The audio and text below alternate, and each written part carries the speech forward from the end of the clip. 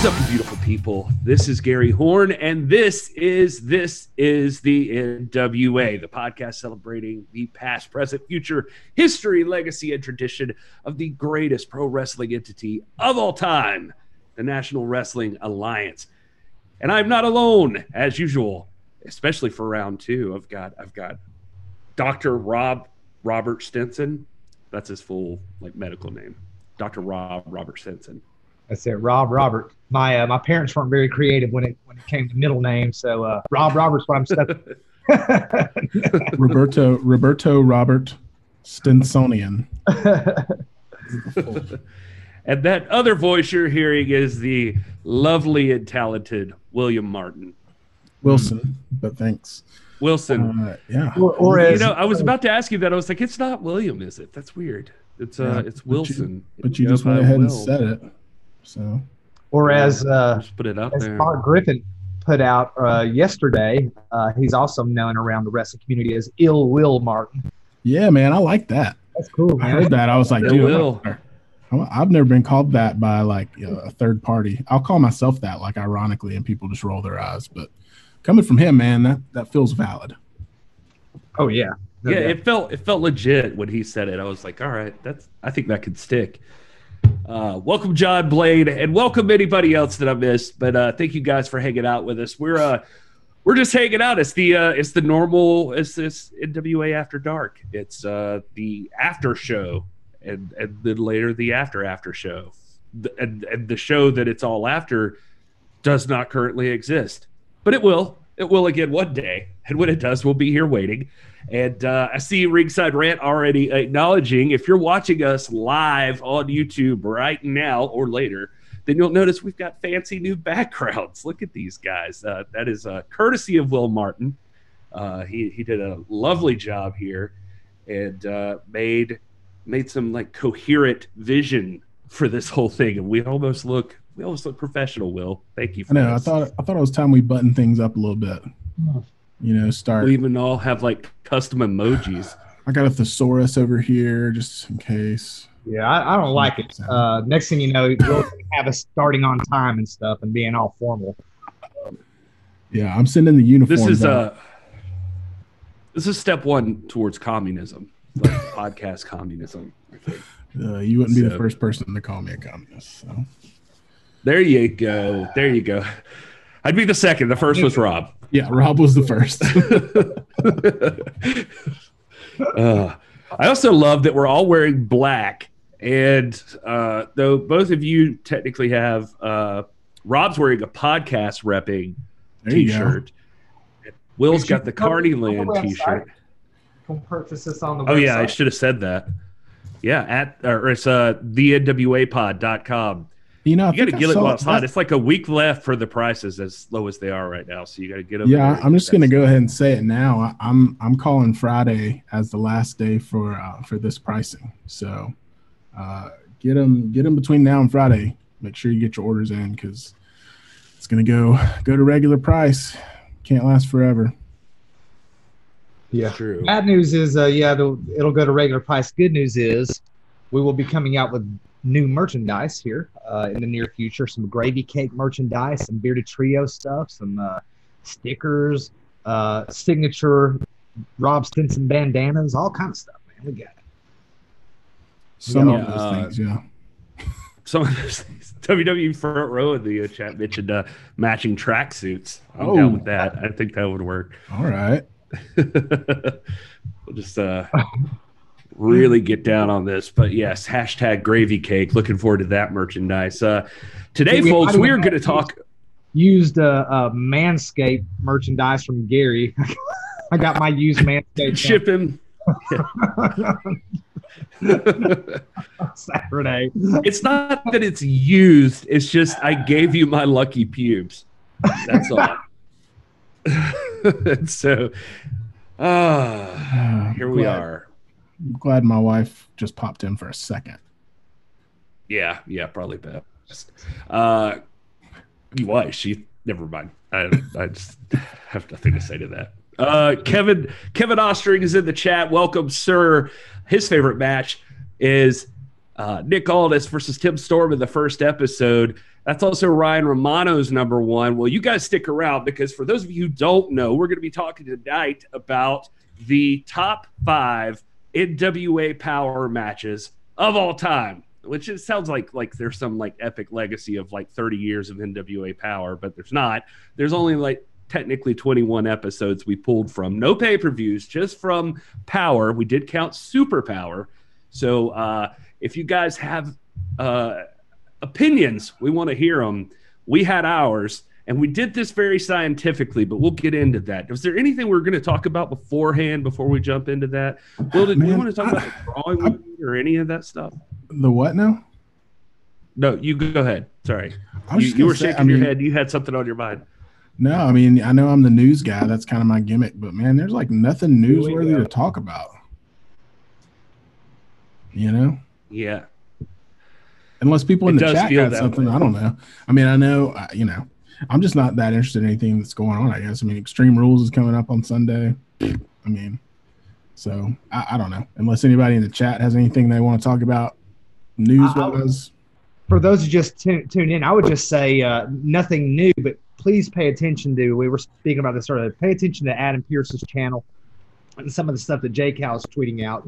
Lots of really great NWA content from the 7 Levels of Hate era, and then the tournament afterwards. Jay Cal just put that out just literally a few minutes ago. So there's stuff coming out that's just really, really timeless, important stuff for us to watch and digest and really study if we want to know about good classic NWA wrestling. That is true. Definitely check that stuff out. I can't wait to watch the 7 Levels of Hate stuff.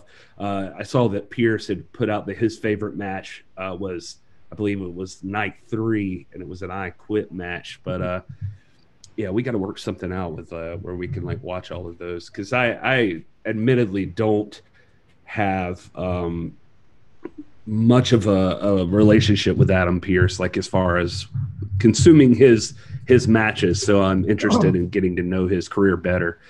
And honestly, same with Colt Cabana, because Colt Cabana, like I just know him from the Power era. I don't really know him from his previous time. Well, evidently, by all accounts, Adam Pearce is a great guy. We have invited him to appear on Piper's Notes before, and he replied very graciously that he would love to do it, but his media appearances have to come through the WWE. He sent me the contact information, and I sent that off and have not heard back yet. We have been kind of conversing through private messaging the last few days, just over 7 Levels of Hate and some of that stuff. And I know that Jay Cal's got a relationship with him, so hopefully eventually, something can be worked out where we can have a dialogue together, the 3 of us, or Jay Cal and him, or he and Piper, or whoever. But he's one of the greats, man, and he is he on a list of any list of great NWA or at least important NWA champions. Pearce has got to be on that list. Totally agree with that. And Jay Cal, just for what it's worth, is in the chat saying the discussion on the Power matches begins and ends with Tim Storm versus Jack Stane, storyline continuity from one era to the next. I can assure you that will be discussed here in a bit. Dr. Red Tyler is in the chat, so that's good to see him. The other doctor, as he's being referred to in the chat. I don't know if he has a legit PhD. Stinson does. But, don't trust Dr. Red Tyler. I just will say it every time. All right. Well, if you guys don't have anything else, we'll just jump right into this thing. How about that? We'll just start talking about what our top 5 matches from NWA Power were. And then after that, we can jump into the after show with the chat room and talk about whatever you guys want to, just like we always do. Just up front, we'd like to ask you, if you haven't already, make sure you hit subscribe and follow us on all the social medias at the NWA Pod. That just helps us get in front of more people, and that always helps us out. So, hey Gary, before you go into the list, do you want to give them a little insight into the system that we use to determine our official 5 list? So it's not something we just scrounge together. There was some scientific thought that went into this, into the list, and not everybody's going to agree. And we all have, I've got 14 or 15 matches on my list that I had to narrow down to 5. So we all have some honorable mentions that could very well have appeared on there. But I don't know if you wanted to say a word about the system that we use to come up with our 5. Absolutely. Yeah. Yeah, I was about to. The thing is with it, just to give you guys an idea of how this all happened, and I still have this idea that at some point we'll even gather fan information to do the same exact thing with fan input. But what we did as the 3 of us, the way we came up with the NWA Pod official top 5 matches from NWA Power, is Will, Robert, and I all got together, or well, separately came up with what our top 5 matches were on our own, just individually. And I got to tell you, that part was hard enough for me. I was the last one. It felt like I was having to pick which kids I like best. It really sucked to do, but I did it. And we all came together and we gave our top 5. Now, what we did then is we awarded point value to each placement in our top 5. So easy enough. We just said, if you're in the 5th position, that's 1 point. If you're in the number 1 position, that's 5 points. And then we added all of the matches points together. And so that's the scientific way we came up with our actual top 5.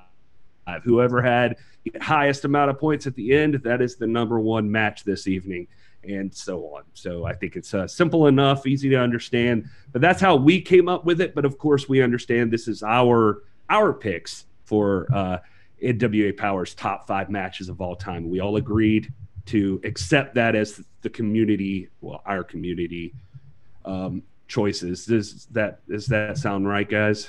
Yeah. Anything else to add to that? Strictly NWA Power. This is not from Into the Fire or the Crockett Cup or any other pay-per-view or from any other era of the NWA prior to that. You're not going to find Empty Arena stuff on there like the Josephus thing. This is strictly NWA Power.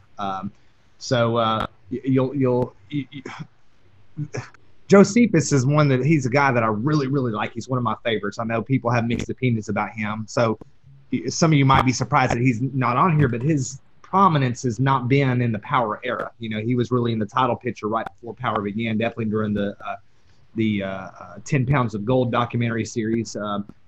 So you won't find his name in this list, but that's not to say that he's not had some great matches in the past and is worthy in a top list in the NWA overall. But this was relegated just to the Power era.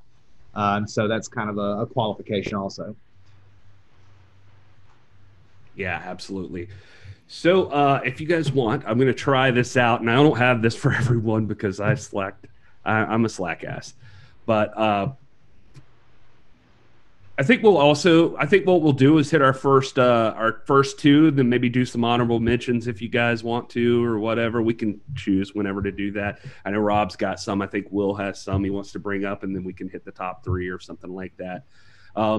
Hey, we look professional. We're not all the way professional yet. So just we're working on it. All right. And so let's see how this works out. I'm going to hit to share my screen here and show you. Wow. All right. Now we got it. Number 5. Oh my gosh. It's Ricky Starks versus Nick Aldis. This was a TV time limit match is what this one was. This was on episode it was episode there it is. Sorry. This is on episode 13 of NWA Power. These two went at it. They only had the 6:05 time limit, and it was one I struggled with. It actually didn't even make my personal list, but it was in a pretty decent spot for Dr. Stinson. Stinson, why don't you tell us a little bit about why it ended up there? Because I don't think it actually made Will and I's list, although I was close a couple of times. I think that for one, I think this is sort of like on a smaller scale. Reminds me a lot of a Ric Flair Sting encounter with Nick Aldis, is using his stature to elevate an up and coming soon to be superstar that he has the highest regard for. This match goes to the time limit draw, and Starks has been in several great matches, and he's actually on my list a number of times. But this was my highest rated match of his, even more so than his TV title victory, and which wasn't on Power, but his TV title match with Zicky Dice, which I think made a couple of other lists. But to me, this is just a great clinic, very scientific match. Master student Nick Aldis regards Ricky Starks so highly that he called him his #1 prospect. And so to see master and student in the ring and go the time limit, I think this is really a historic, very, very important match for putting Starks on the map in a way that he hadn't quite been yet. I mean, not to say he wasn't on the map, don't get me wrong, because he had been, but this really only spoke wonders and volumes about Starks' ability to go the distance with the champ. And I've seen the questions, and this was not for the TV title, as I recall. I don't even think this was yet like the TV title tournament. This was now Nick Aldis did enter the TV title tournament, or at first he actually backed out before he entered it. He said it was because of he just wanted some extra competition, but I saw that in the chat, like, why would the champ be in a TV title match? But no, this was just an exhibition matchup between the two. It wasn't even for the World's Heavyweight Championship. And like Rob mentioned, it went to the time limit draw. And you'll see here in the clips, Ricky Morton comes out, like Starks asks for 5 more minutes. Morton's going to ask for 5 more minutes for Starks, but the champ declines, which was not well received by the fans. And it sets the stage for another really important match that may be on somebody's list out there. But that was the Ricky Morton Nick Aldis match, which was so important that President William Patrick Corgan did something that he rarely does, and he actually came out to watch the Morton and Nick Aldis match. So this sets the stage for another important chapter in the NWA Power era. With Ricky Morton and Robert Gibson being in the tag title picture. There was this really great exchange where now Aldis is talking about himself being one of the greats, and Ricky Morton comes out and name drops Terry Funk and Rhodes and Flair and Ricky Steamboat, and he makes the comment, "You have a long road to hoe," and there's this there's a setup for the Morton Aldis encounter, which was another really really really fascinating piece of kind of like how Alliance, how Jay Cal in the chat earlier said that Tim Storm and Jack Dangs represents the bridging of 2 eras, and that's the case too with Morton and Aldis. But in this case, this was Aldis and Starks going to the distance and putting on a great match. Very underrated.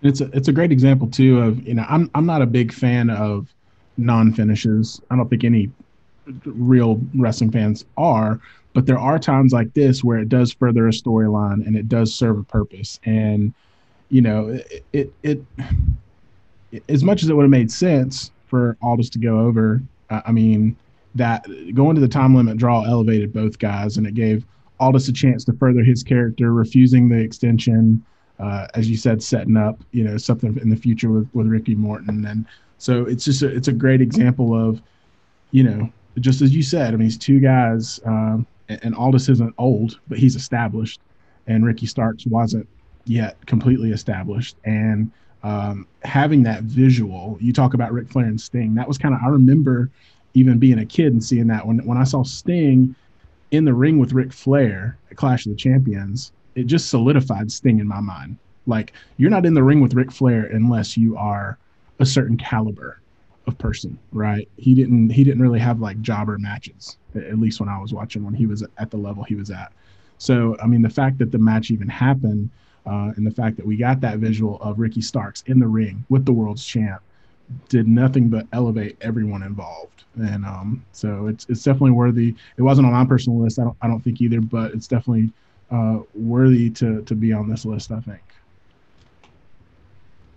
Yeah, absolutely. And it's kind of sad. I'm glad that the match kind of rolled in there at the end for us, that because we had a few last minute changes once we started seeing how the list was playing out. And this match ended up being kind of a late entry into the top 5. I'm glad it finally made it there, because it really is a clinic. Like Doc said, it's just a great match from end to end, and proving just how good a match can be, even in that short amount of time. Just what NWA Power can do as a show. So I was really happy to see it, and and like you said, it really elevated Ricky Starks. Hell, elevated him so far he left. So, no, we're happy for Mr. Starks, but we're sad too.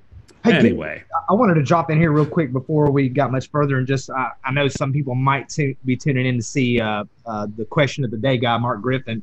His plan is to be here, guys. He had some last minute situations. He lives up in Maryland, I think, and he had some situations where he had to go out and take some keys to someone who got locked out of the car, but this person happened to be about an hour away. So he is going to try to get back and jump in midstream. If he doesn't make it, we will promise to bring him back, because this is a guy that's got so much charisma, and we want to do some stuff with him and just oozing with positivity and just coolness. And if he doesn't make it tonight, and I'm hoping he will, but if he doesn't make it tonight, we'll make sure that he gets on here at some point if you're tuning in tonight to see him. Yeah, we love that guy. He's full of positivity and definitely somebody we like being around. Just like you people, even you, Dr. Red Tyler.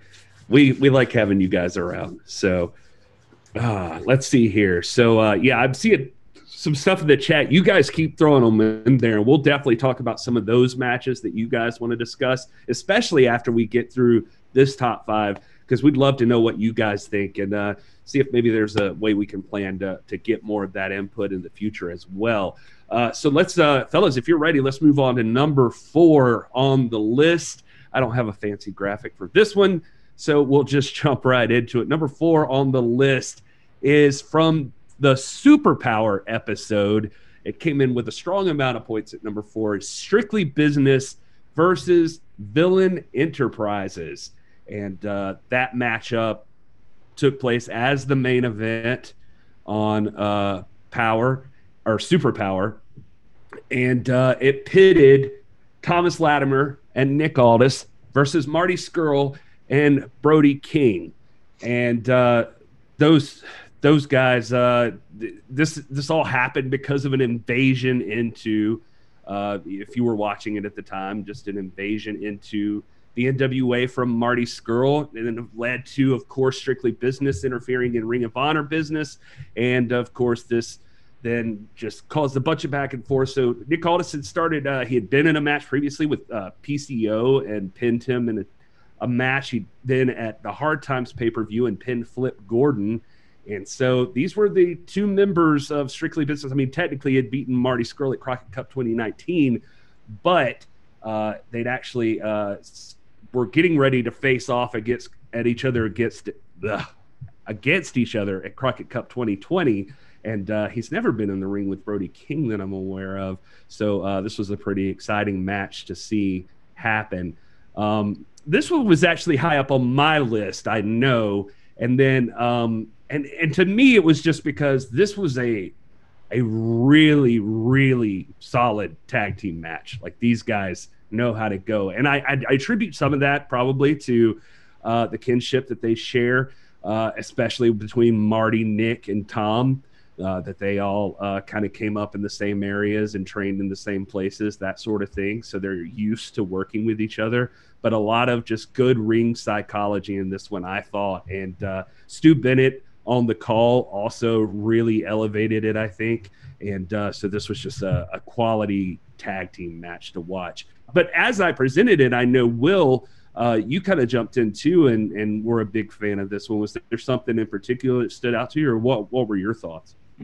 The whole thing, man. I mean, you hit on it, but just the psychology, the storytelling in the ring, everything from, and I'm a tag team guy, so this one was, I was giddy the whole match, it felt like. But it was, if you watch, they do some spots where they throw the guy in the corner and the partner will kick him in the back with his knee, and they were kind of doing that back and forth from team to team. And then there was a spot where the ref was telling him not to do that, keep it in the ring, like don't mess with the guys, and wasn't looking and threw Marty across the ring, and the ref wasn't looking, and he slapped his hand and tried to say that Nick had kicked him or something like that. And it's just like stuff like that, which is like, you just don't see that a lot anymore. Guys trying to,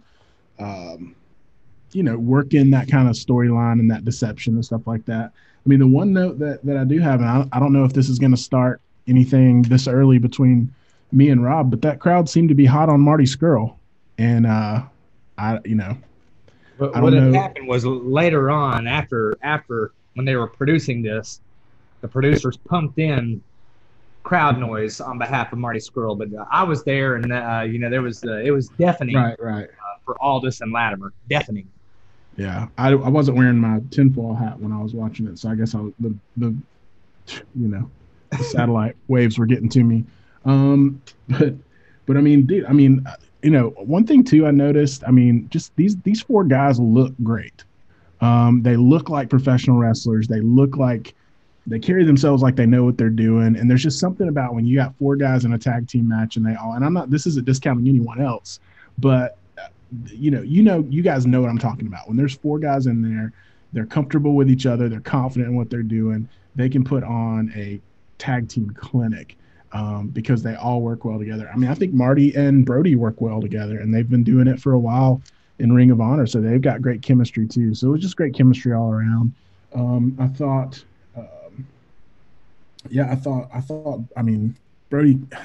Brody looks huge. That was one of my notes. He just in that ring and in that studio. I don't know if there's really anybody that is like his size that's been in that studio on NWA Power. I don't know, but he just looked like very intimidating in that ring, in that studio. And I thought that was a really cool touch. But I agree with you. And especially because I always picture Tom being kind of that way, but Brody King actually towers over Tom, standing next to each other. I picture like Tom being the muscle for Strictly Business. And you look at him next to Brody King, actually on the clip we're showing right now, you can kind of see it. Like Brody's got size on Tom. It's pretty impressive. Like seeing that guy up close. He's got size and girth, and there was a discussion some time back about the NWA not having big guys, and we're thinking, no man, Tom Latimer's huge. He's a monster. Nick Aldis is not a small guy. Eli Drake and James Storm are not small guys at all, but Brody is just huge. He's girthy, huge, and definitely the biggest man in that ring. So. Yep. I will say, for the sake of NWA fam, it was good for me to see Aldis and Latimer come out on top. I was pulling for them in this contest. Will's right, though. That crowd was torn. There were a lot of fans, but I think that's a lot of a testament to the popularity of Marty Scurll and Villain Enterprises. Like Marty Scurll's a star, man. He is a star. That's why it elevated the NWA for him to show up at Crockett Cup 2019. He had a lot of fans there as well. But yeah, now Front Row is in the chat asking that we save the size and girth talk for after dark, so we could steer around that. But anyway, this match had main event feel to it. Four big, very important guys, and it was the main event of Superpower, if I'm not mistaken. Yes. But really, really great. You're right. There was some crazy energy, and I think WWE Front Row was there. He can tell you, and there was just crazy energy in that building, and it was. Honestly, the crowd was about even, and of course, we're over there yelling loud for all of us, so we're drowning a lot of people out ourselves. But it was a divided crowd for sure. Marty Scurll is over, dude. He is. People love him, and he had a lot of fans in the audience. Yeah, I'm not going to lie to you. It wasn't like when I first sat down to think about matches, and I don't know if it's just because of the way things went down in Superpower coming out later on into the quarantine period and all of that stuff. But it was like I had to start looking at the match lineups, the cards for each night of Power, because I don't know, I just it didn't come right to me, but for some reason, right when I saw it, I was like, dang, I gotta go watch that match again, because I remember those guys got after it in the middle of the ring. Like they're good, all of them are. So anyway, glad I did because it definitely ended up being a big deal for me. I thought it was worthy of its number 4 spot on our top 5 list. Anything else to add about Villain Enterprises versus Strictly Business, fellas? Love to see more of it. Yeah, absolutely. Hopefully when we come back. All right. Well, that'll take us to number 3 on the list, which is actually a tie. So first up, no matter what we did, we ended up with a tie somewhere. And so number 3 on our top 5 is going to be shared by 2 matchups. The first one of which is going to be the Tag Team Championship match between the Rock and Roll Express and the Wild Cards. This was on NWA Power episode 9. Now, I'm sure you all remember this. This was actually after the infamous episode number 8 of NWA Power, which was... Oh, really? It sounds dumb. So they don't go in order. Okay, good. Yeah. I didn't have that. Science. So they went from 8 to 9. Okay. Oh, man. Some people will tell you it's not an infamous episode, but it was for a lot of us because it was like directly after the Jim Cornette firing, and that episode just came up, and there were like no matches on there. I think there was like the one match with an empty arena thing or something like that. Maybe it was something like that. But is that when they did the discussion of Thunder Rosa and her MMA? Yeah, I think they were saving that initially for like some kind of documentary footage, but they ended up going ahead and throwing it on that episode. Just I don't know. I could be wrong. I'm not privy to the backstage goings on of the NWA, but in any case, episode 9 finally got us back into some more action, and not a lot of action in this episode. This is like, there may have been like one more match in this episode, but this matchup took up most of your time, and it was the Rock and Roll Express, after so long, getting a chance to go for 9 times as the NWA Tag Team Champions. And so that would be an impressive feat, especially at their age. Also put them in what, Rob? It would be like 3 decades, I think, of them being champions, right? And as a tag team. So pretty incredible, and no easy feat either, because, I mean, they're up against Tom Latimer and Royce Isaacs at this time, who were not known as Strictly Business, just the Wild Cards. We did not know what was to come with them, but 2 very big, strong men in their prime, and somehow Ricky Morton and Robert still took them to task in this matchup. This ended up pretty nice position on all of our lists. So Rob, what do you think about this one? This is another one of those matches that's like the Tim Storm Jack Stang, or Ricky Starks, Nick Aldis, Ric Flair Sting, which is a cross-generational match. One team that's just highly venerated and respected and skilled, but definitely, they've got fewer great matches in front of them than they do behind them. And then the Wild Cards, who the sky is the limit for. I mean, these 2 guys, Royce Isaacs and Tom Latimer, just incredible physiques, great ability, great storytelling going on here. I think we were all, I didn't expect Ricky Morton, going back to the Ricky Morton Nick Aldis match. I wasn't expecting Ricky Morton to beat Aldis for the title, which he didn't. I wasn't expecting the Rock and Roll Express to win the titles on this. But they shocked the world, man, and it was just great for them to see them hold those classic gold NWA tag belts that they first won from Ivan Koloff and Crusher Khrushchev. Is just pretty incredible, man. Very surreal. Yeah, it was. I mean, and unfortunately we've been very saturated as of late from WWE with these Legends matches, right? With Undertaker and Goldberg and guys like that, and unfortunately, you can tell when they can't keep pace with whoever they're in the ring with. You could not tell that in this match. If you weren't. And here's the thing too. If you're looking for it and you're dissecting it, you can find it. But it's a testament to Tom Latimer and Royce Isaacs, because they were able to go in there and nothing about this match looked like they were taking it easy because the guys were older. It felt real. It felt on pace with anything else you would see on Power if it was any two tag teams in their prime. And I mean, just the ring work, the tag team psychology again, the hot tags. I mean, there was a great hot tag spot, and it just the build up to that. I mean, Rock and Roll Express, as you said, have been doing it for 3 decades. They know what they're doing, and they can do it in their sleep. So they put on another great match, and it was interesting because it's kind of one of those things. It's like I said before, not to harp on WWE, but we've seen Goldberg win the title a couple of times, right, in the last few years. Each time really felt like a fluke. It really did. You can watch the match and you're like, okay, like it just had to happen and whatever, and you kind of gloss over it.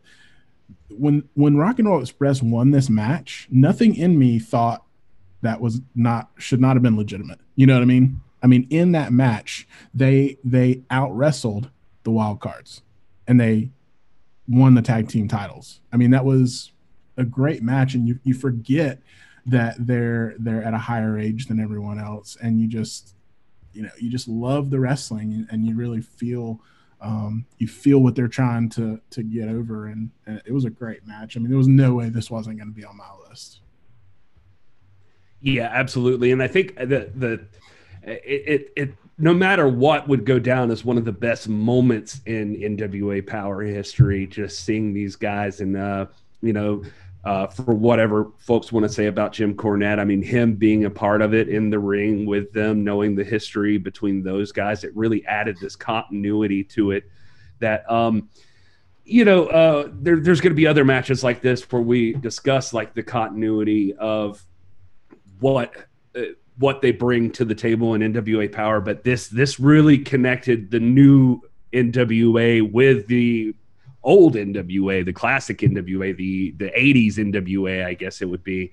And so that earlier period that is really familiar for a lot of people. And for what it's worth, man, the pop when Ricky gets that pin and that 3 hits, the fans' arms go up, and it's in that studio, man. But it's like that feel of that, like we talked about with the Great American Bash 90 when Sting pinned Flair and that sort of thing, obviously in a smaller venue, but it definitely worked just the same. It felt like it. Once they got that pin and the fans realized what was happening and history was being made right in front of them, man, it went over like gangbusters, like gravy cake even. Yeah. Then Jim Cornette comes in, given the history between Cornette and the Rock and Roll Express, and when the belt's there, I don't know, Terry McDermott will appreciate this, and he probably knows, but we are almost 35 years to the day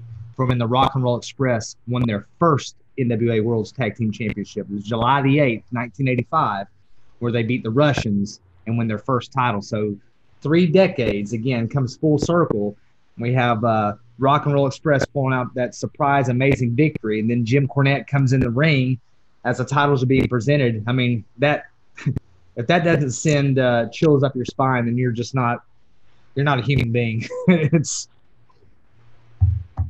crazy. No, that's 100% true. Those guys, not always the best history with each other, but it was cool to see the amount of respect shown between the two, and seeing a guy like Cornette recognize the history shown in a moment like this was a big deal.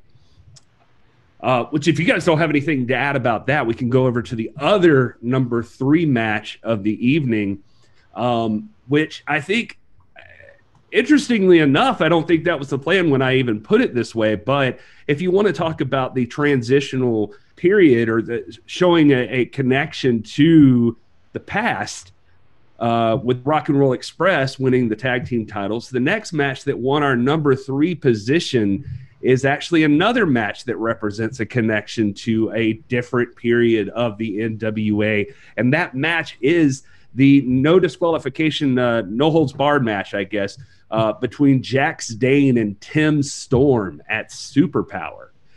So these two have a long storied career or history with each other. Tim Storm actually becoming known as the first champion of this modern era, or the guy that had the belt at the beginning. And he actually won that belt from Jax Dane back in that time period that I guess this would still probably qualify in that Wilderness era that we talk about, just before the reign of or the era of Corgan and Logano when they picked up the NWA. So it was kind of interesting to see Jax Dane show back up during this whole Mama Storm thing, and want to challenge again Tim Storm, just to bring back that grudge, I guess. Basically, just no other way to put it. He just still had a grudge against Tim Storm, and they just wanted to fight. And you knew going into this match, these are two big hosses, and they're going to fight it out. And you want to see them just knock the crap out of each other. And boy, did they deliver. Absolutely. And I mean, it's interesting because, I mean, if you follow Jax Dane on social media, I mean, he and Tim Storm are a lot alike. I mean, they got big hearts. They're all about positivity, you know. And then to see these guys in the ring just being these monsters in this no DQ match, it's just a testament to their ability to perform and their athleticism. Obviously, Tim Storm at the age that he is at, to be able to be in a match like that's that physical was super impressive. And I mean, this match definitely delivered. It was definitely one that I was excited for, that I another one I want to see again. I want to see, you know, I guess, I don't know how many times they fought. I know that Tim Storm won the title from him, but you know, I could see this match and this feud 2-3 more times, because these guys have great chemistry. They know each other. You can tell they respect each other, and they put on a great match. Yeah, big guys. This was they were all over the arena. We were actually there, and if you watch closely, you could see Gary there wearing a green shirt and a toboggan, and then they walk right up the ramp beside my family and I. Scared the crap out of Petra, man. But it was like, it was brutal. Those guys are big boys. Yeah, there's my family right there. You see me right there on the edge. There's over to the left there. Yeah, we'll see him. Oh, Karate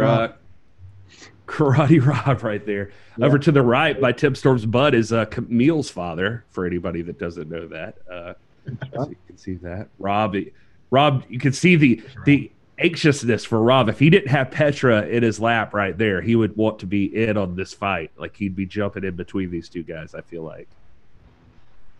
Yeah. I was wanting to get. You seem sure of yourself, Rob. That's the way I was wanting to get some of Jax, man. I don't like what he was saying about Mama Storm and with him and Danny Deal. So I was about to jump in and help my boy out.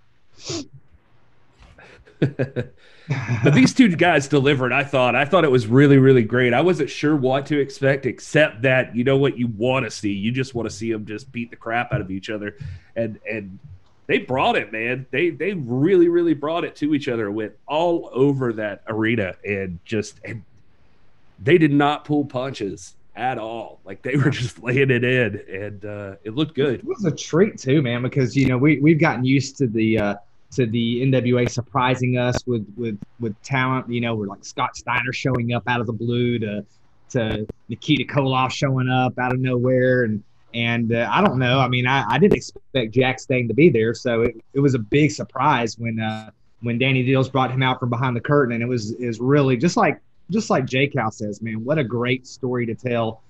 This battle of two world champions, you know, representing two different eras. You know, if you want to put Jax Dane in that Wilderness era, then he's the last of that breed, and Tim Storm is the first of the Corgan era. You know, and it just really fantastic story there. It's true.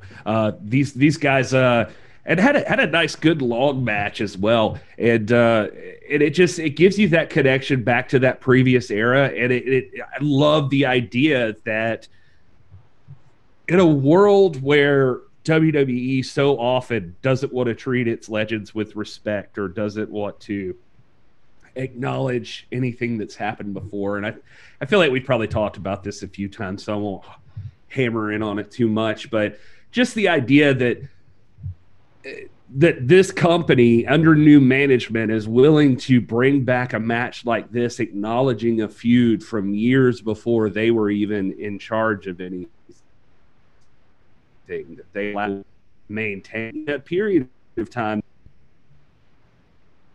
You know, did not even know about, but they tried to give you that insight into this matchup. And so it was just kind of entertaining, and just I appreciate that they let those kind of things go on. There's Sandoval and down there, and Mass Fan in the audience. Yeah. They everybody was there. They even attacked the Crockett Cup. I cut away from the viewing thing. They go after the Crockett Cup for a minute. Jax gets thrown right into it, and but anyway, so a great match between Tim Storm, and so good to see both these guys make the top 5. So, folks, that's the first 3, and we've got the your final 2 coming up in just a second. I said I was going to do this before 3, but I totally forgot. So let's jump in here for a minute and talk about, since we happen to know what our top 2 matches are going to be tonight. Let's tell the folks that do you guys have some honorable mentions you'd like to throw in there, some things you'd like to see? Actually, just to let you guys talk a little more, I'm going to tell you what I thought already, and I didn't have like specific matches. I can name a few, but I just feel like some recognition needs to go to 3 guys that are in the NWA right now that I feel like are linchpin individuals right now in the company. And well, unfortunately, one of them is already gone, and that is Ricky Starks. I wanted to, at first when I thought of this, he wasn't making much of an impact in the top 5 list for whatever reason. He did end up making our number 5 position, but Ricky Starks is a part of so many good matches from the Power era, including his run with Zicky Dice. He has a great match with Matt Cross. He has a great early match with Trevor Murdoch in the second episode of NWA Power, just establishing himself there. All the way up to his TV title win at Hard Times, and the promo he cut afterwards. Just that guy just is outstanding and was a blue chipper for NWA Power. The other 2 I'd bring up there who hopefully would not ever get overlooked, but they don't appear in our top 5. One I just mentioned, and that's Trevor Murdoch, and the other would be Caleb Conley. I think these guys are essential folks on the NWA Power roster. Trevor Murdoch, when I was going back through matches, just looking at these things, that guy shows up in so many of my favorite moments in Power. Just seeing his storyline of like seeking a contract at the very beginning of NWA Power, I thought was a really cool thing. And his feud with the Question Mark for a little bit there, his feud for the TV title. God, if you want to talk about excitement, Will had mentioned one time when we were making up the list that a lot of the matches he was picking were ones that made him excited. I was so excited to see Trevor Murdoch versus Thomas Latimer. And I will say that I was a little disappointed that it was as short as it was, because Trevor did squeak out a win out of nowhere on Tom, but they delivered when they locked up. Man, that was like, that ring moved with every single like attack they made on each other. And so it lived up to it. And Caleb Conley, my God, that guy he's just so good. Like, I don't feel like people realize how good Caleb Conley is. And when you go back and you watch the first episode of NWA Power, he's in the second match, and he's against Eli Drake. He doesn't come out on top against Eli, but those two have a classic, just good old school wrestling match. And it is fantastic. And then he'll go on later to have many more all over the place, and including one with Matt Cross towards the end of the NWA Power run so far that I thought was just outstanding. Like, just Caleb Conley, Trevor Murdoch, those guys deserve all the credit in the world. They are two of the best people on the NWA Power roster. All right, I've talked enough. You guys go ahead. Go ahead, Will. Rob. Okay, or me. Will. All right. Well, I don't care. I was going to let you go because I only have one. honorable mention, so I'm going to let you cover. You probably got several, so you go ahead and cover yours, and then I'm going to tell you what was on my list, and then I've got two specifically that are my honorable mentions. There's so many, and gosh, I hate it's like Gary said, it's like picking between favorite kids. There's so many gems on every single episode, and then you go into like circled squared matches that are some stuff there, but that's not really power. But I had I had some just let me run down what we're just on the cusp of my honorable mentions, and these easily could have fit into this, but there's in Power Episode 2, the Wild Cards versus Homicide and Eddie Kingston, man. What a great match. Great storytelling. Of course, anything that you put Eddie Kingston in is going to be fire. Episode 4, you had the great Ricky Starks, Aaron Stevens match. I know Aaron Stevens comes across as a comic character. Let's not forget, this is a legitimate world-class athlete, and they put on a fantastic match. And this is, again, very early in the Power era. And even though we've seen Ricky Starks before and prior to Power content, this is when Ricky Starks is just sort of getting his stamp placed as a regular on Power. And this was a fantastic contest. There was the Nick Aldis, Trevor Murdoch match in episode 7. That's really phenomenal. Obviously, the Aldis Ricky. By the way, that was up there on my list. Rob, sorry to cut you off. I was going to say, you're 100% right about Ricky Starks. One I forgot to say when I was thinking of him was that 2 out of 3 falls match between him and Aaron Stevens. That's one of my favorite matches on Power. But anyway, fantastic, man. There was the Aldis Ricky Morton match that we've already discussed. So I'll just I'll push back this, and I hope I'm not stepping on Will here. I have a sense he might have picked this, but maybe not. Episode 17, Matt Cross versus Caleb Conley. Fantastic match, man. Gosh, crazy good match. Of course, again, Matt Cross is one of those ones like Ricky Starks that anything he touches turns to gold. There was the great Ricky Starks Matt Cross match in episode 18, and then and so now my honorable mentions.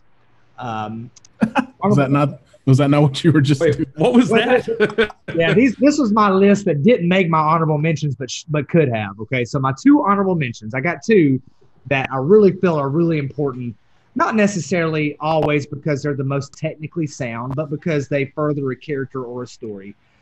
So one, we have the Question Mark versus Zane Dawson, and this is in that episode, Gary, that you were referring to, where they just had the one match and they did the Thunder Rosa MMA thing. And this was actually the Mask versus the Shakespeare Empty Arena match between Question Mark and Zane Dawson.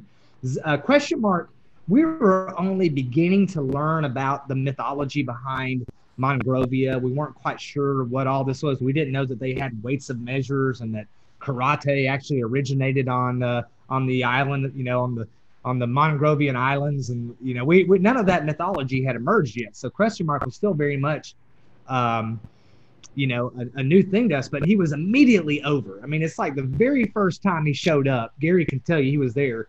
Fans loved him. They just bought into it. And, I feel like Question Mark was not intended to be a mainstay, but because he was so beloved immediately, it stuck and they had to keep him there. And remember, he's partnered with Aaron Stevens, who's not necessarily a good guy and doesn't get much love from the audience. But, they would do this thing where Aaron Stevens would try to get cheers and they'd boo him, and then Question Mark would throw his arm up and people would go nuts. But this is a match. One, I love the Dawsons, and to see Zane and Question Mark go out, another couple big guys again, fantastic match. If for nothing else, and it furthered the mythology and the legend of the Question Mark. Okay, so that's my number 1 honorable mention. My number 2 honorable mention features 2 of my favorite female athletes that I think can be big time names and are 2 of the greatest in the game, bar none. And that is episode 12, Tasha Steelz versus Marty Bell.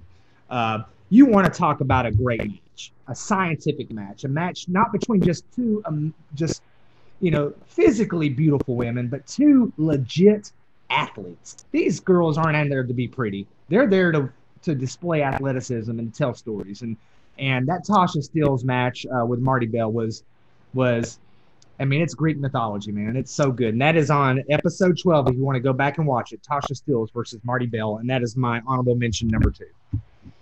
There is a triple threat, by the way, too, between Ashley Vox, Marty Bell, and Tasha Steeles, and that's towards the later episodes. And I'm sorry I didn't have it pulled up right in front of me, but when I was going through stuff, I was like, this is actually a really good triple threat match. They do a really good job. The women's division is strong in the NWA. We've never doubted that.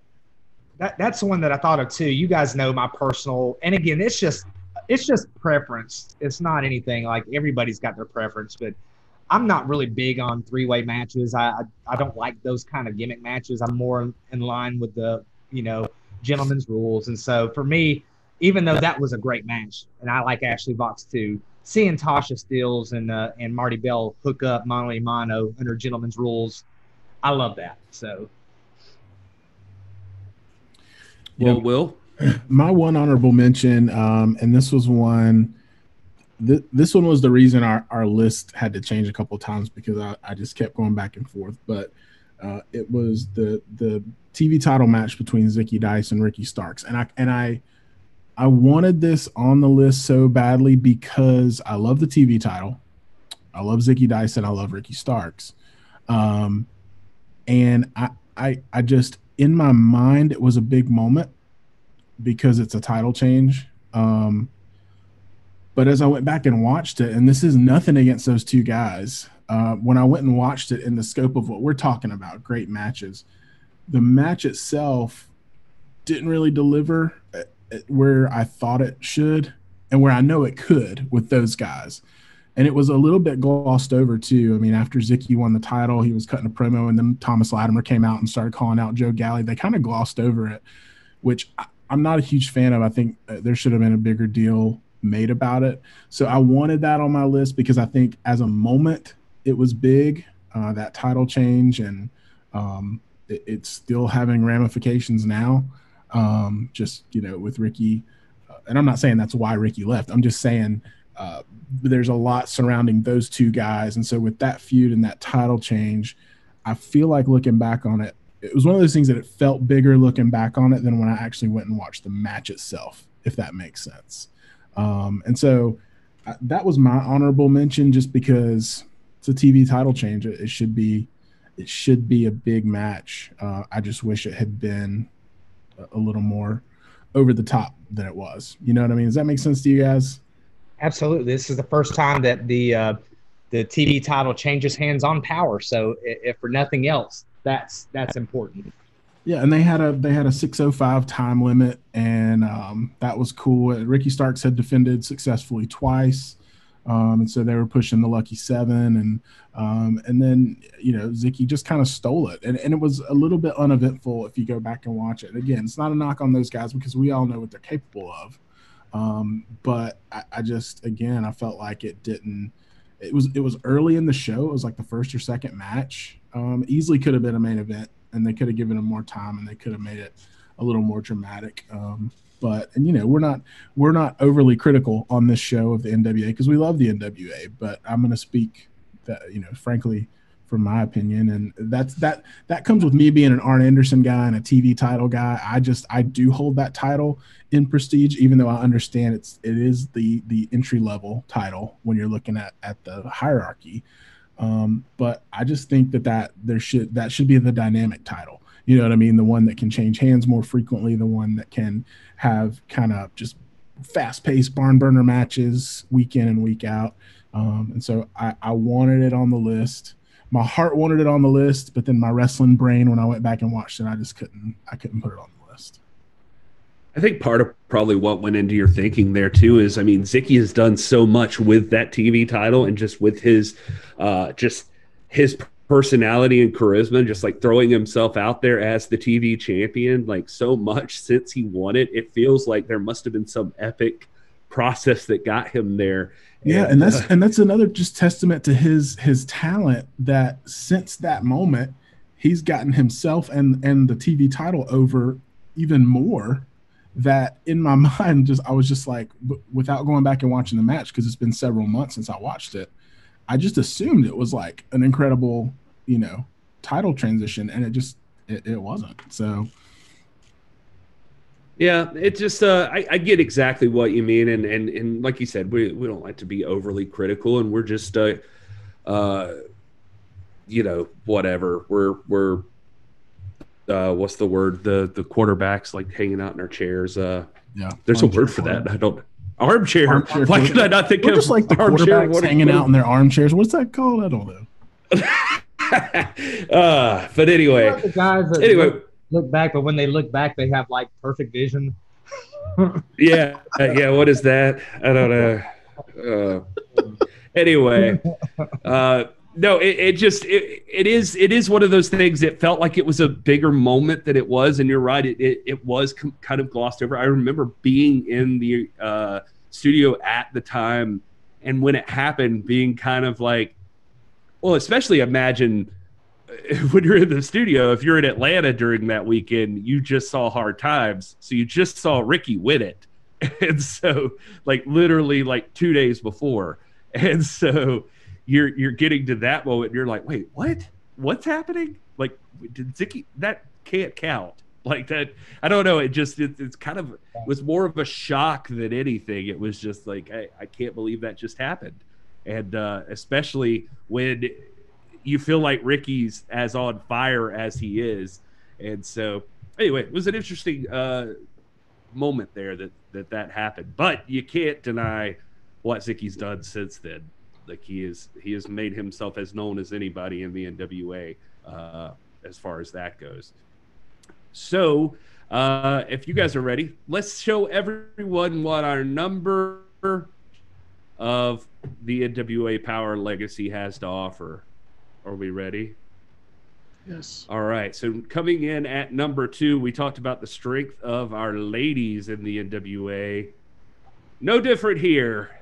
It is the women's championship match between Allison Kay and Thunder Rosa. Now this, it's surprising and not surprising to me because like this is coming at number 2. So we obviously think there's one that had more impact, but this is a rematch. This is after their epic fight at Hard Times where Thunder Rosa won the women's championship from Allison Kay, and Allison Kay basically immediately cashes in the opportunity to get a rematch against Thunder Rosa. And this match is outstanding. But I will say, I do not think it was as good as their match at the pay-per-view. I thought the pay-per-view match topped this match that they have here, and this match is a classic. So, for what that's worth, like throw that pay-per-view match in there, and you may have a number 1. But anyway, I loved it. It just shows that, like, I mean, if I hate to do this for like the podcast listeners, but if you're watching just the clips right now, you can just see these two ladies going at it like technical wrestling. Just all over the place. Just I don't know, just a quality, just showing they're as good as any dudes out there. They can have an epic wrestling match, and basically establishing why Allison Kay and Thunder Rosa are and should be the foundations of an NWA in the modern era. Their women's division, like these two, you talk about. I've mentioned people that I think are just top quality, essential members of the NWA roster, and these two would be like right at the tip top of that, in my opinion. Right. We're not talking about, two of the greatest in the world. We're talking about maybe the two greatest in the world right here of anybody, Allison Kay and Thunder Rosa. And I'm with you. We weren't really evaluating pay-per-view matches. I think that one could, if we were, that match might have been number 1 on our list. Allison Kay and Thunder Rosa at pay-per-view. But fantastic clinic, man. Two phenomenal. Again, I mean, they're both beautiful women, but they're not out there to be pretty. They're out there to show you athleticism and to show you an amazing match, and they did not disappoint at all. They absolutely delivered. Of course, Thunder Rosa does that every time, as does Allison Kay. Thunder Rosa seemed to be wrapped up in a lot of tag team title matches. She would have appeared on this list more frequently, I think, if she weren't in those 3-way matches and or 6-man and tag team matches so frequently as they were building this Melina storyline and this tension between Melina, Camp, and Allison Kay. But gosh, these ladies deliver every time, and this is a match to be studied. Absolutely. I mean, I agree with everything you guys are saying. I was getting this and the hard times when I was thinking back in my mind. I was getting some of the spots and stuff jumbled together, so I wasn't sure till I went back and watched this one by itself, which what kind of stuff I was remembering. But this match, I mean, as far as a match on Power, a title match, it was top notch all the way through. I mean, it was nonstop. I was into it the whole time. There was no lulls. There was no anything. And both of these ladies, the thing about them is they're so believable in the ring. And we talk about this a lot, the authenticity. We talk about the just, I hate to say the in character or anything like that, but just that authenticity of their character really shines through when you see them in the ring together. And you can tell they're very comfortable together, that they work well together. And so it's when that kind of stuff is apparent, it just creates this seamless experience that it's so easy as a wrestling fan to buy into. And so I even if it wasn't a title match, it would have had the same gravitas to me because of the caliber of talent of these two ladies. I think too that another thing, this match really illustrates a point that we make on here frequently, and that's the importance of the combat sports, the performance sports aspect. Where there's a storyline where Thunder Rosa is allied with Melina and Marty Bell and that faction, but she refuses to win this match under shady circumstances. She refuses to fight under those terms. Thunder Rosa is an athlete, and she fights on her own when it comes to the championship. And one thing that I've always loved about the NWA is whether you got personalities or you got heels or baby faces, we can argue that all day, but our promotion is committed to the clean match, and that was apparent in this one. Yeah, and both of them have that combat sport background as well, which really informs a lot of the stuff that went on here. There was a lot of we were watching back the clips here. I was just thinking of all the limb targeting they were doing, and just there was a lot of basic wrestling 101, just psychology that should be in a match, you would think. And Thunder Rosa, of course, retains her title here.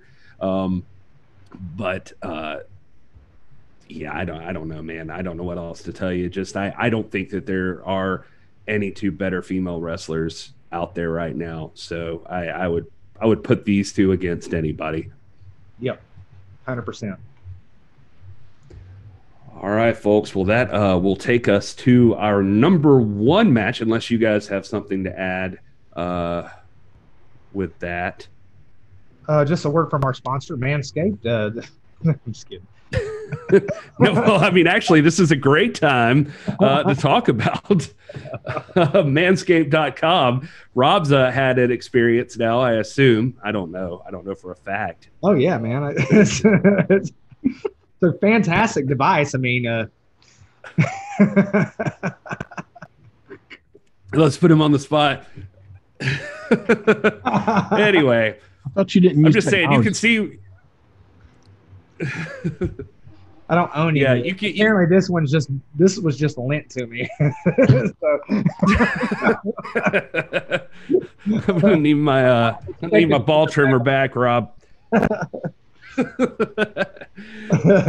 So anyway, if you want to get into awkward conversations with your friends, let them know about Manscaped.com, where you can get the nice new Lawnmower 3.0 with its ceramic blade, and it just will not nick and cut. It is the best device for men's grooming out there right now. And if you use the code NWAPOD, you get 20% off and free shipping.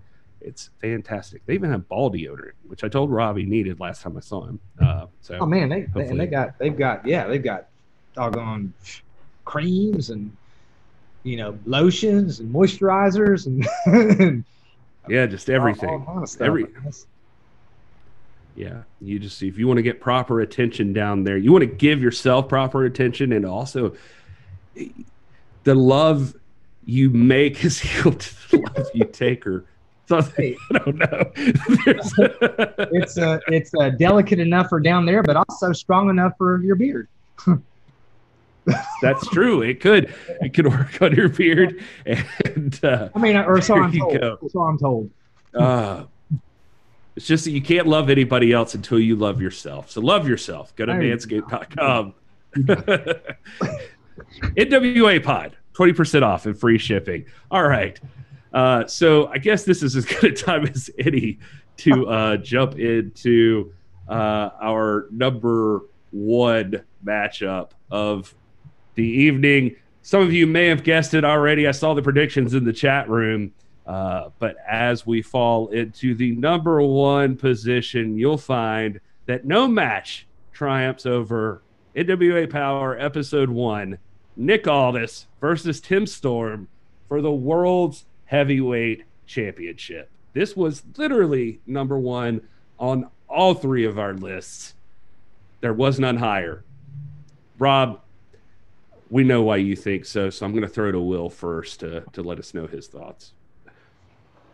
I mean, continuity, bridging the gap. For me, it was, I got hooked into 10 pounds of gold, and this feud, I viewed this feud from afar, so to speak, because, 10 pounds of gold, don't get me wrong, was very in-depth and very detailed, and you felt like you were part of it.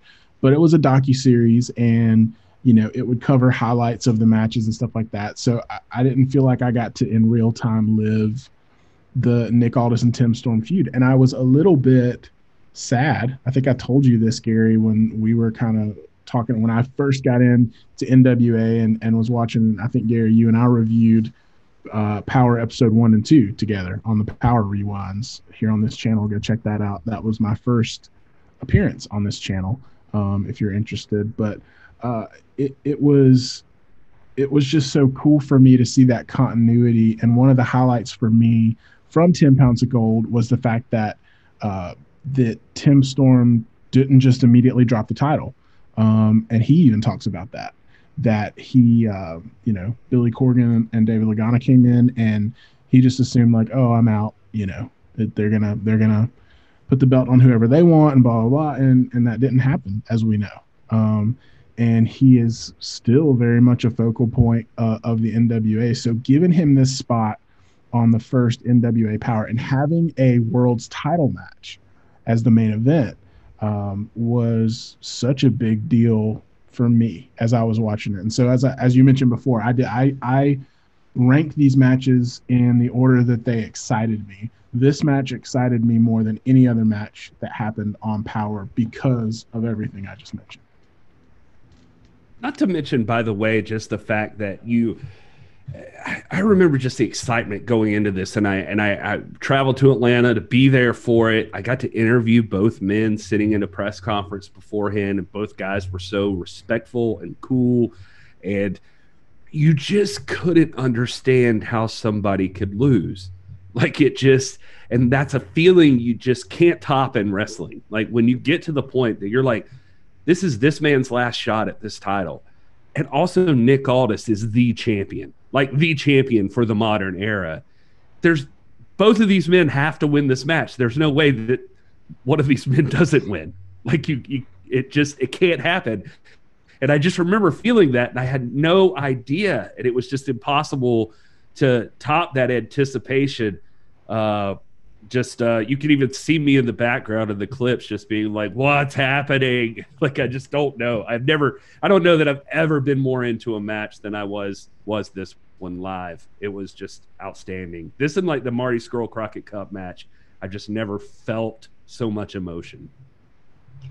Yeah, this is, we've talked about Aldis and when they write the history book years from now, what are going to be his great feuds. And we don't know yet if we've seen his version of Flair Dusty, Flair Steamboat, Flair Harley Race, because you've got other guys that can potentially go in there and do that, like Eddie Kingston or Trevor Murdoch, and have great stories and build a great future with Aldis. But there's no doubting the mutual respect between Aldis and Tim Storm, no doubt about it, regardless of what's happened in there with Strictly Business or whatever. They have just profound respect for one another as competitors. And this match was Ric Flair hardly raced, man. I mean, it's fantastic. Not that it was like Starrcade '83, but it has that level of importance in terms of just the gravity of the feud. And it's not that Nick Aldis is new to the business. He's been around since 2007, 8, 9, somewhere around there. So he's been in, for 10 plus years. But as still a relatively young man who's early on in his championship days, even though he's held the belt for 900 days combined reigns, we're still building his legacy. And no doubt when you look back, you're not going to be able to emphasize how important Nick Aldis was to Tim Storm, but how important Tim Storm was to Nick Aldis also for establishing Nick Aldis as legitimate and the real world's champion. Not just holding the belt, but really being a man who can defend the belt and do so on a world-class scale. This was an important match, man, and what a way to start out the Power era, which we're still in, by the way, guys. It's not like the Power era has ended. We're just on a pause, but so far, this was the appropriate beginning to this era, and this match towers over all others when it comes to importance. Yeah, I think you're right. I mean, this is the top 5 of NWA Power so far. So that's how we're looking at this thing. And WWE Front Row echoes your sentiment with a really nice statement here. This match really set the tone for the new NWA and told the world that they're back in a big way. I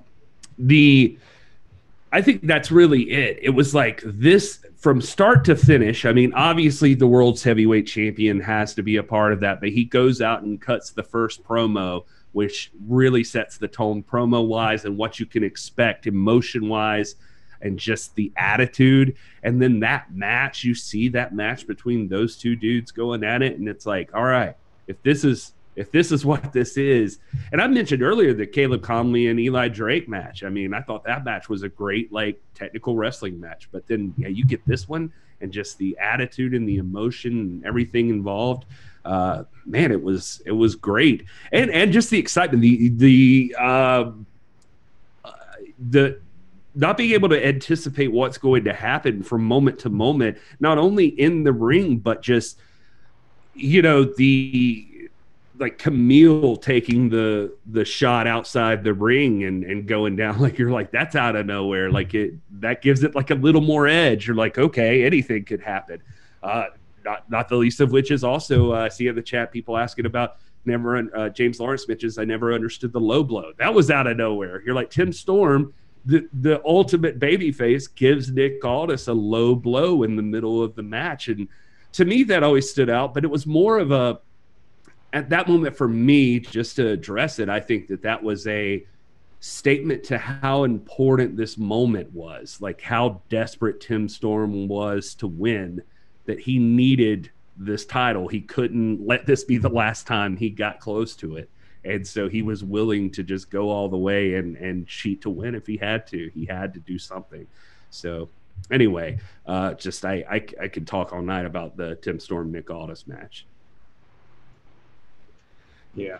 I mean, if you're going to have a main event for Power Episode 1, literally what two guys would have been bigger? They did it right. I mean, that match should have happened, and it was great. Yep. So, folks, that's our top 5 matches of the NWA Power era so far. We'd love to hear yours. So, if you're watching this on YouTube, drop them in the comments, drop them in the chat right now. We'd love to get to talk to you guys about what you like. And we're about to head into the after dark section of the program where we just hang out with the chat room. So if you're listening to this on the podcast later, that's a part you're going to miss out on if you don't jump in and come hang out with us live. And we love you guys and appreciate you listening and everything. We know not everybody can make it here, and sometimes it's easier. That's how we all take in most of our entertainment, is just hanging out and listening to stuff as we go around. But if you could ever join us live, it's a lot of fun just hanging out with these folks and chatting about whatever comes up. We have some pretty interesting conversations, and they're not all about Rob's ball hair. So we hope you'll be able to hang out. But what we're going to do here is we're going to wrap up the podcast portion. We're going to move into the after dark section, get some of the chat room's thoughts on top NWA matches and any other stuff they want to talk about. Before we get there, though, Rob, why don't you tell people where they can find you on the interwebs? You can find me at Twitter at rstinson4. I'm on Instagram at rdstinson4. And I'm on Facebook at Robert Stinson. I'm not hard to find at all, guys. My content comes on this channel here. This is the NWA podcast. Every Friday, Piper's Notes drops, and of course, we've got an episode coming up here in a couple days. And then you can see me here every Sunday night and Tuesday night.